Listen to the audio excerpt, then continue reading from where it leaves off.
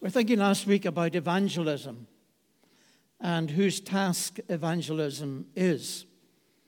And the simple answer to that, I suppose, is that the task of evangelism is the church's. To evangelize is to declare the good news, the gospel of Jesus Christ, and calling men and women to repentance towards God and to faith in the Lord Jesus. It was he who said, "You shall be my witnesses in Jerusalem, in Samaria, and to the ends of the earth." This is the church's work. But it's more than simply to declare the gospel. It's to make disciples, as Jesus said. Make disciples of all nations.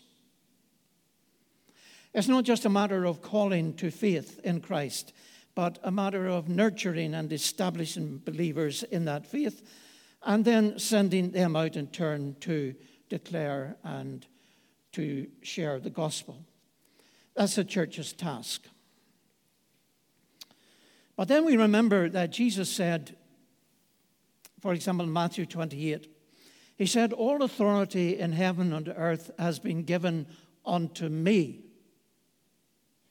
Go you therefore and preach the gospel." Or in Acts chapter 1 and verse 5, he said, "You shall be baptized with the Holy Spirit. You shall receive power when the Holy Spirit comes upon you, and you shall be my witnesses." So the going of the church and the witnessing of the church rests upon the authority of Jesus. All authority is given to him, and rests upon the fact that Jesus has baptized the church with his Holy Spirit, that is, with power to evangelize. So it is first and foremost, we might say, God's work. The triune God is the author of evangelism, and he pursues his mission to the world through the agency of the church and in the power of the Holy Spirit. And what a wonderful privilege that is for any of us. Paul was very aware of the privilege that was his. He says we are ambassadors for Christ. For Christ, who is the King of glory.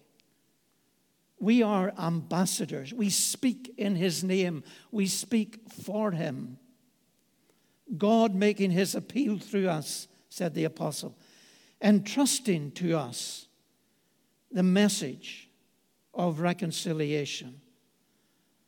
What an awesome privilege that is, and yet what an awesome responsibility it is.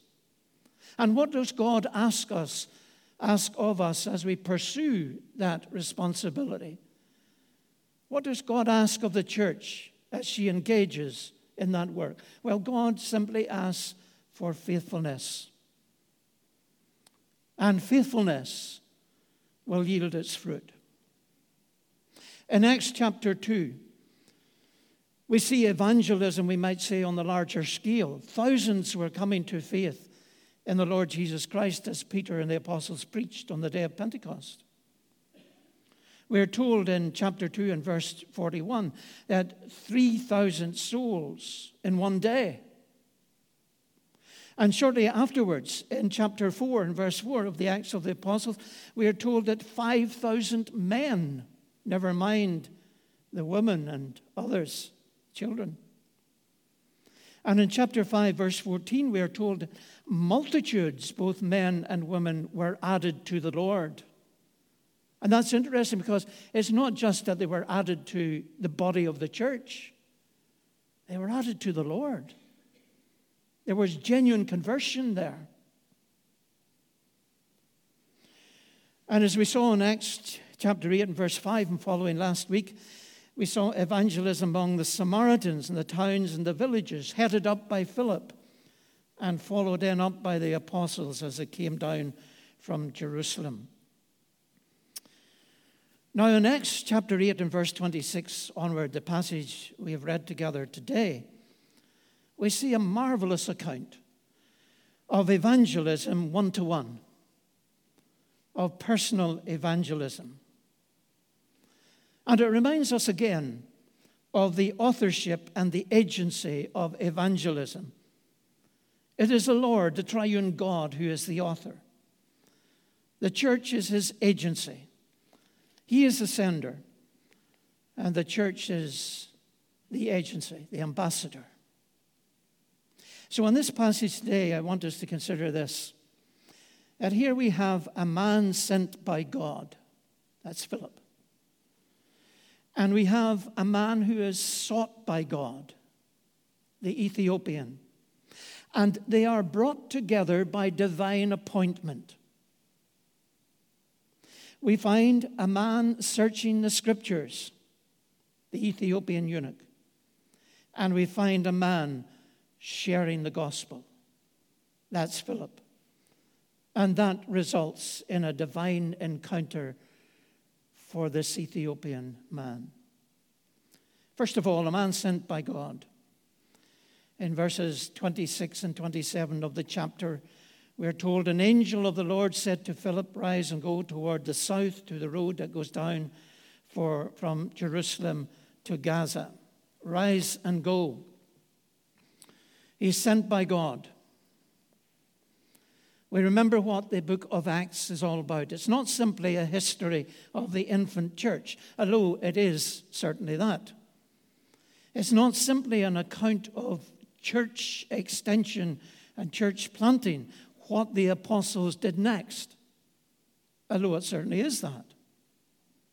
But fundamentally, it's an account of the acts of God, the triune God, as he pursues his purposes, as he progresses his plan, his grand plan of redemption. A grand plan which will see its completion when the new heavens and the new earth come into being.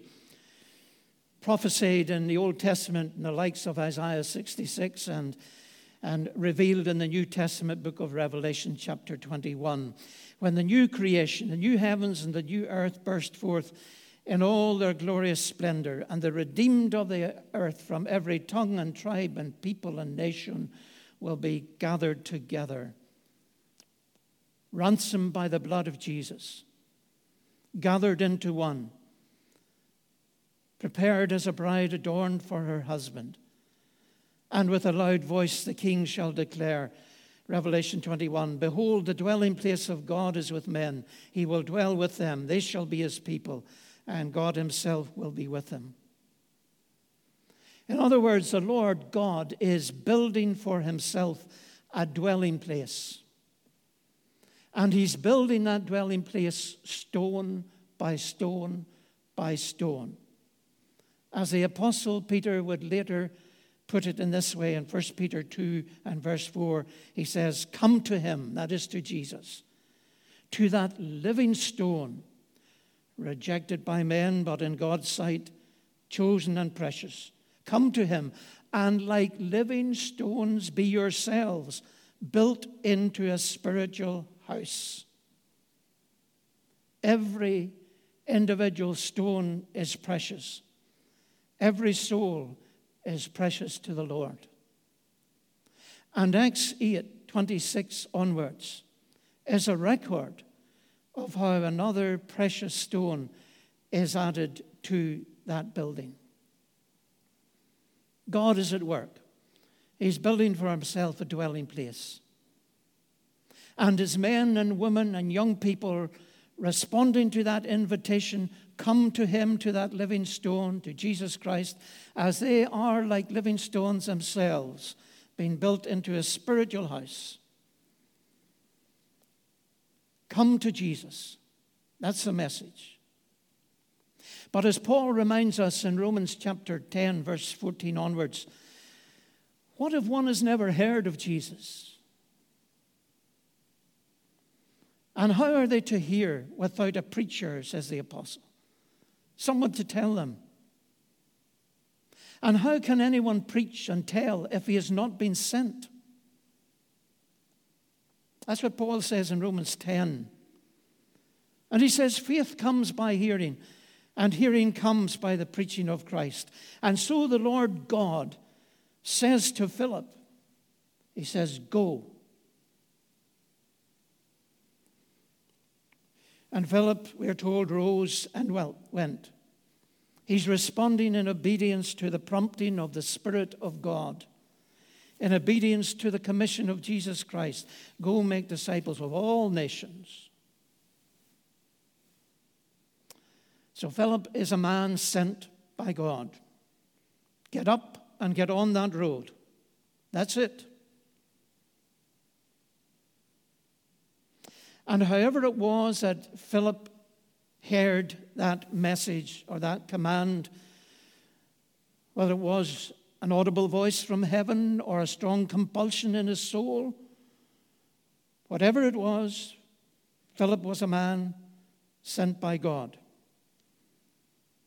And we take note that he is sent from the scene of successful evangelism in Samaria, where things were going marvelously well, where, in a sense, humanly speaking, we might have thought that Philip would want to stay there and continue in that work because it was so rewarding. But Philip is sent by God from the scene of successful evangelism in Samaria to a place that seemed wholly inappropriate for further Christian work. God is a God of surprises. He always has been, and he still is, a God of wonderful surprises. There are times I've known that in my own ministry. Very often it has occurred in the context of hospitalization. I remember visiting an old gentleman in hospital who was in with a heart attack, and things were not that good with him. He never came to church. He had no time for the gospel. And I called with him at his bedside, and after a bit of conversation, I read the scriptures to him, prayed with him. And he took my hand and he said, when I get out of here and home, I need you to come because I need to get my life sorted with the Lord.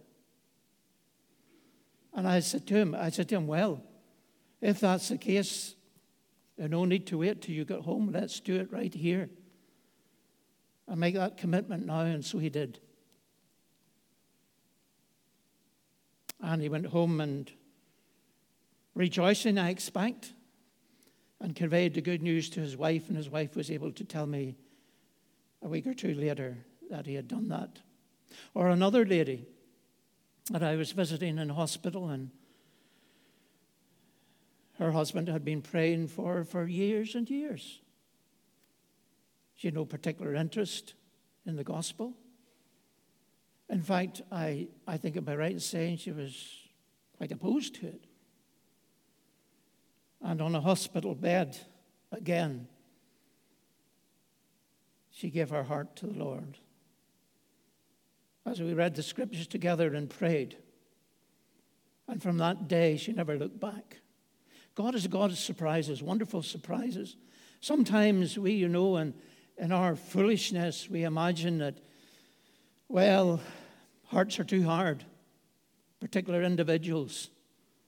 And we need to be reminded constantly, no heart is too hard for God to change it. So here was a man, Philip, a man sent from God in a surprising way to go down to the desert. And as he went, he came across a man sought by God.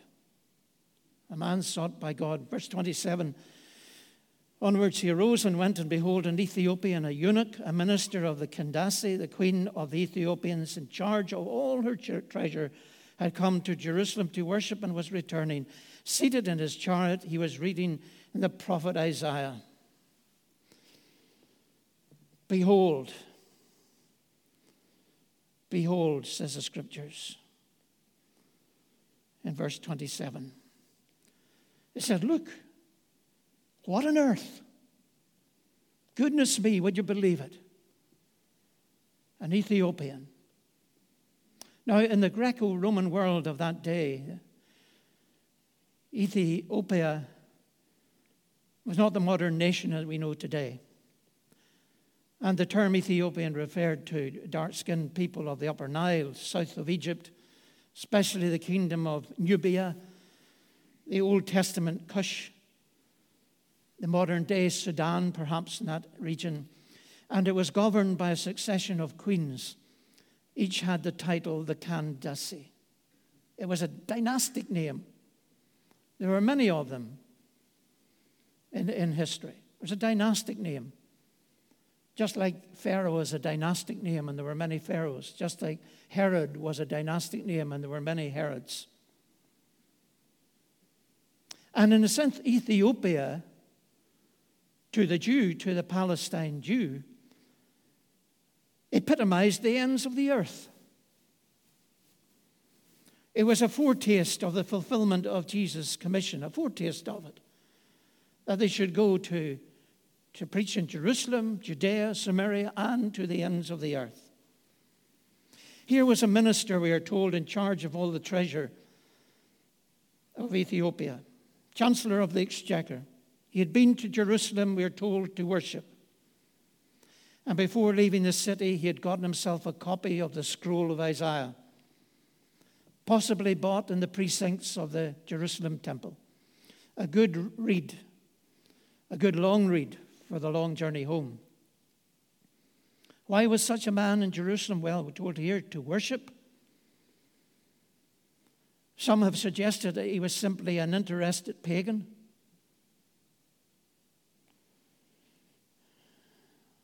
Or maybe that Jerusalem offered something better than the Gentile polytheism, many gods.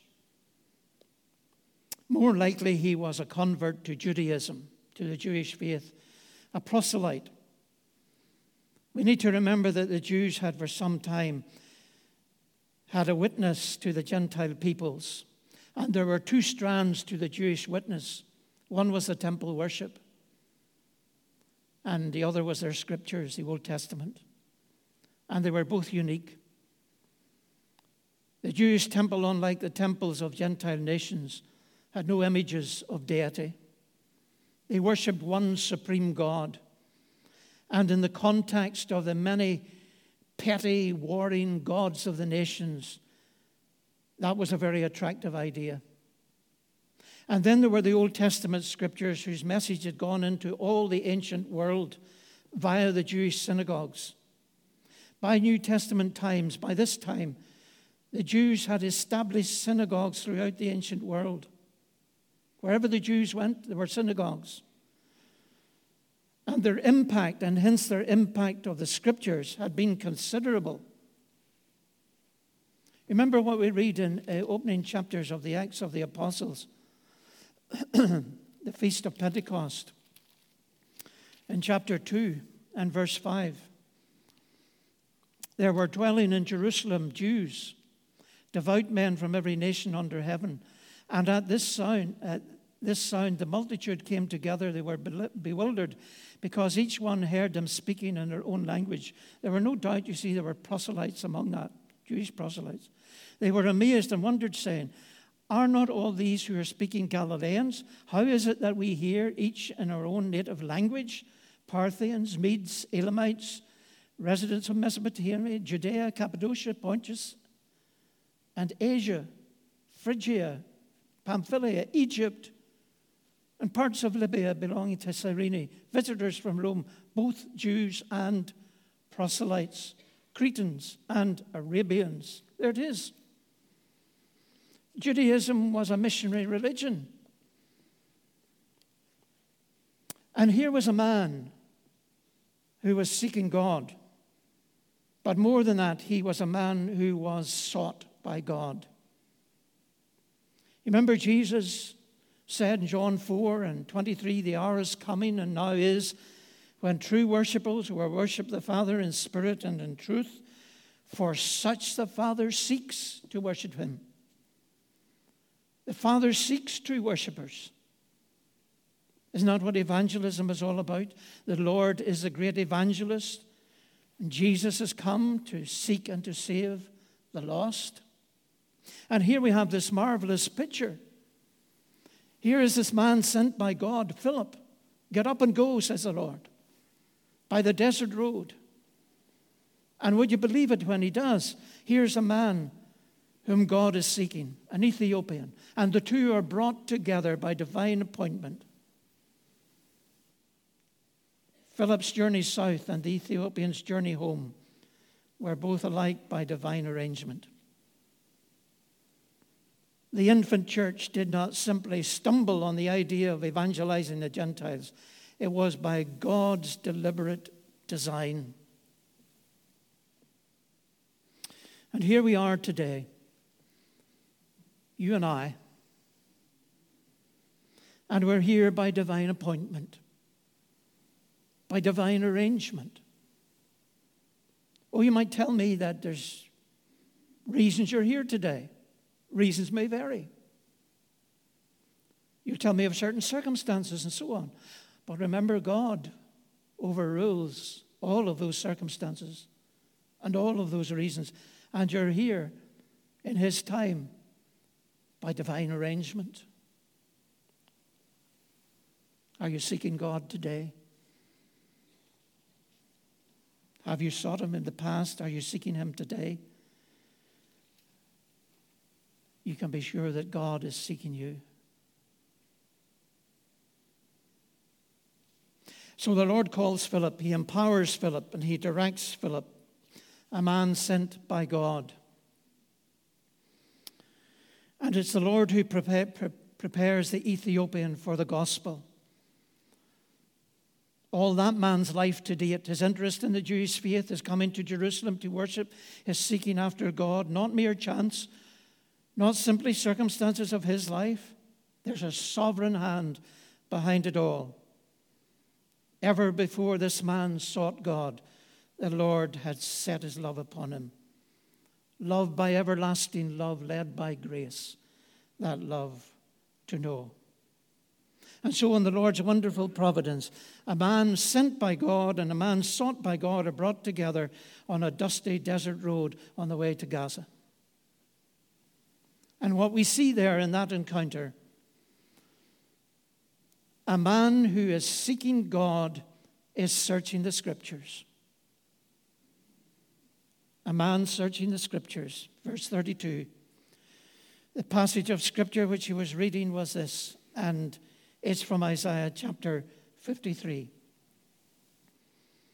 There's a simple, profound lesson in that alone, that God has given us His Word to bring us to Himself.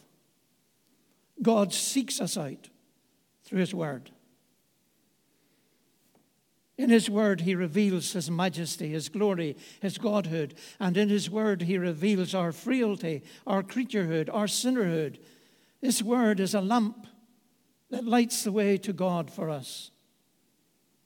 And for the man seeking God, the Scriptures are indeed revelation. If we're serious about finding God, then get into the Scriptures. If we're serious about knowing God or knowing Him better, then get into the Scriptures. If we're serious about discipleship, get into the Scriptures. The biggest chapter in the whole of Scripture, we call it a chapter, Psalm 119, 176 verses of it. And it is exclusively setting forward the glory and the importance of the Word of God. What a gift God has given us in His Word. The Scriptures lead us to Him, because in them God comes to us. He seeks us. So this Ethiopian is reading the Word of God, Old Testament prophecy of Isaiah, chapter 53. Now I wonder at times, had he read it all to this point? Quite a read if he had. Or maybe he had just been reading the servant passages from Isaiah 42 onwards. Those passages that speak about the servant of the Lord. And he has come to chapter 53. If you want to take a look at it for a minute, just. We'll not be dwelling in it long. He had come to chapter 53. And we see this servant of the Lord. And as a servant is, as it were, seen by men, he's despised and rejected. Who has believed what we have heard? To whom has the arm of the Lord been revealed? He grew up before him like a young plant, like a root of dry ground. He had no form or comeliness that we should look at him, no beauty we should desire him. He was despised, rejected by men, man of sorrows, acquainted with grief, and as one from whom men hid their faces, he was despised, and we esteemed him not. As seen by men, this servant of God is despised and rejected. But as seen by God, verse 4 on, surely he has borne our griefs, carried our sorrows. We esteemed him stricken, smitten by God, and afflicted. But he was wounded for our transgressions. He was bruised for our iniquities. Upon him was the chastisement that made us whole, and with his stripes we are healed. All we like sheep have gone astray. We have turned every one to his own way, and the Lord has laid on him the iniquity of us all. Seen by men, he's despised and rejected. Seen by God, he's the Redeemer. Verses 7 to 9. Seen by men focuses on his death. He was oppressed, afflicted. He opened not his mouth. Like a lamb that is led to the slaughter, like a sheep before his shears is dumb, he opened not his mouth, and so on. His death, as seen by men, is a tragic failure in those verses. But what is his death as seen by God? Verse 10 onwards. Yet it was the will of the Lord to bruise him. He has put him to grief. When he makes himself an offering for sin, he shall see his offspring. He shall prolong his days. The will of the Lord shall prosper in his hand. He shall see the fruit of the travail of his soul and be satisfied. By his knowledge shall the righteous one, my servant, make many to be accounted righteous, and he shall bear their iniquities. He bore the sins of many and made intercession for the transgressors. His death, seen by men, is a tragic failure, but his death, from God's perspective, is a glorious success. And the Ethiopian is reading all of this, and he's puzzled. And he says to Philip, who is this one of whom the prophet speaks? Who is this man?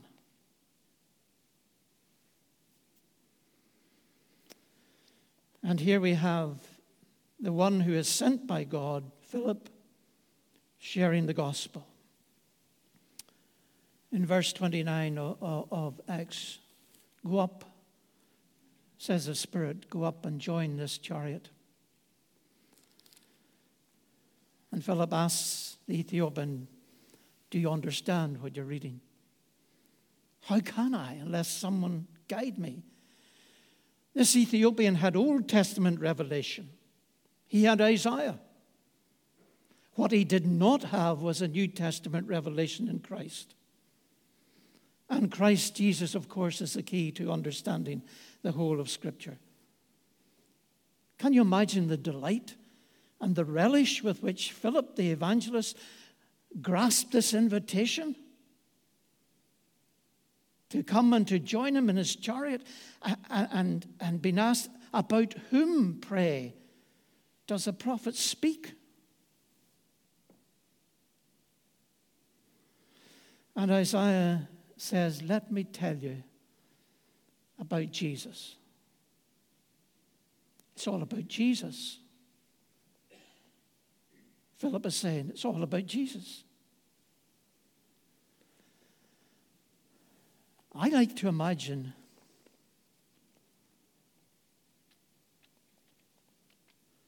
we're getting there. I'd like to imagine that Philip may have scrolled a little forward in the prophecy of Isaiah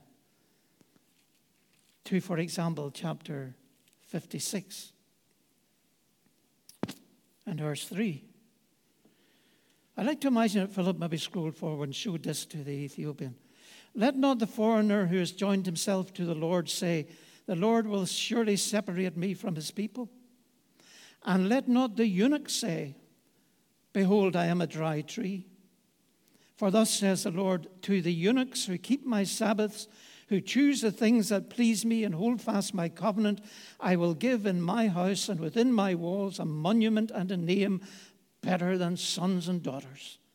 I will give them an everlasting name that shall not be cut off.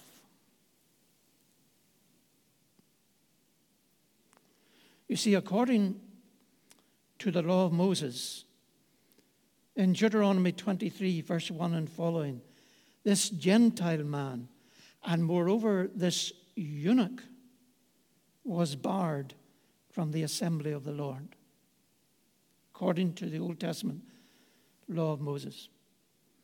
So in his visit to Jerusalem to worship, he was limited,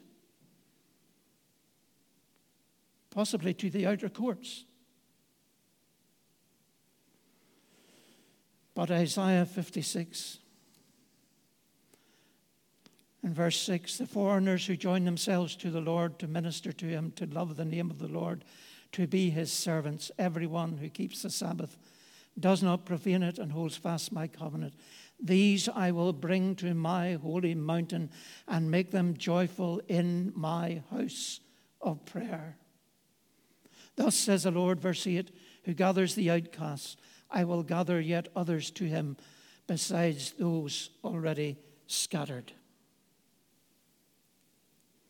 I like to imagine that Philip showed him those passages of Scripture for his assurance and for his comfort.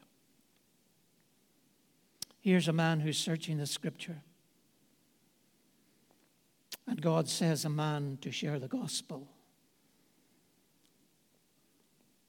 And it led to salvation, an encounter with God. And wouldn't we love to know the history? Wouldn't we love to know the history? This man led to salvation in the Lord, going home now to the royal court of the Candace, queen of the Ethiopians. And he wasn't going to be silent. He was going as an evangelist now. He would be going to share the good news of Jesus. Maybe with Jewish proselytes, with Jews in that region, with Jewish proselytes in that region, with the royal court itself. And who knows what the end of that story was. It'd be nice to be able to poke into the history of it and to see. But here is God, and he's building himself a house of living stones. Sometimes they come in their crowds, like the day of Pentecost. More often they come as individuals. Each one is a living stone being built into a house for God, where God will dwell in them, among them, and with them. That's his plan. And I pray this morning that you're part of that plan. And if not already, that you become one of those living stones through faith in Jesus Christ. Let us pray. Heavenly Father, we thank you for your word, and we thank you that great work proceeds in this world today. That throughout this world of yours, there are those who have come to know Christ and who are sharing Christ with others. We know that your kingdom is growing. We know that it will come to its final glorious conclusion in a new creation.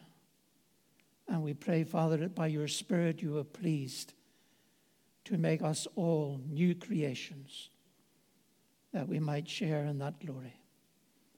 In Jesus' name we pray. Amen.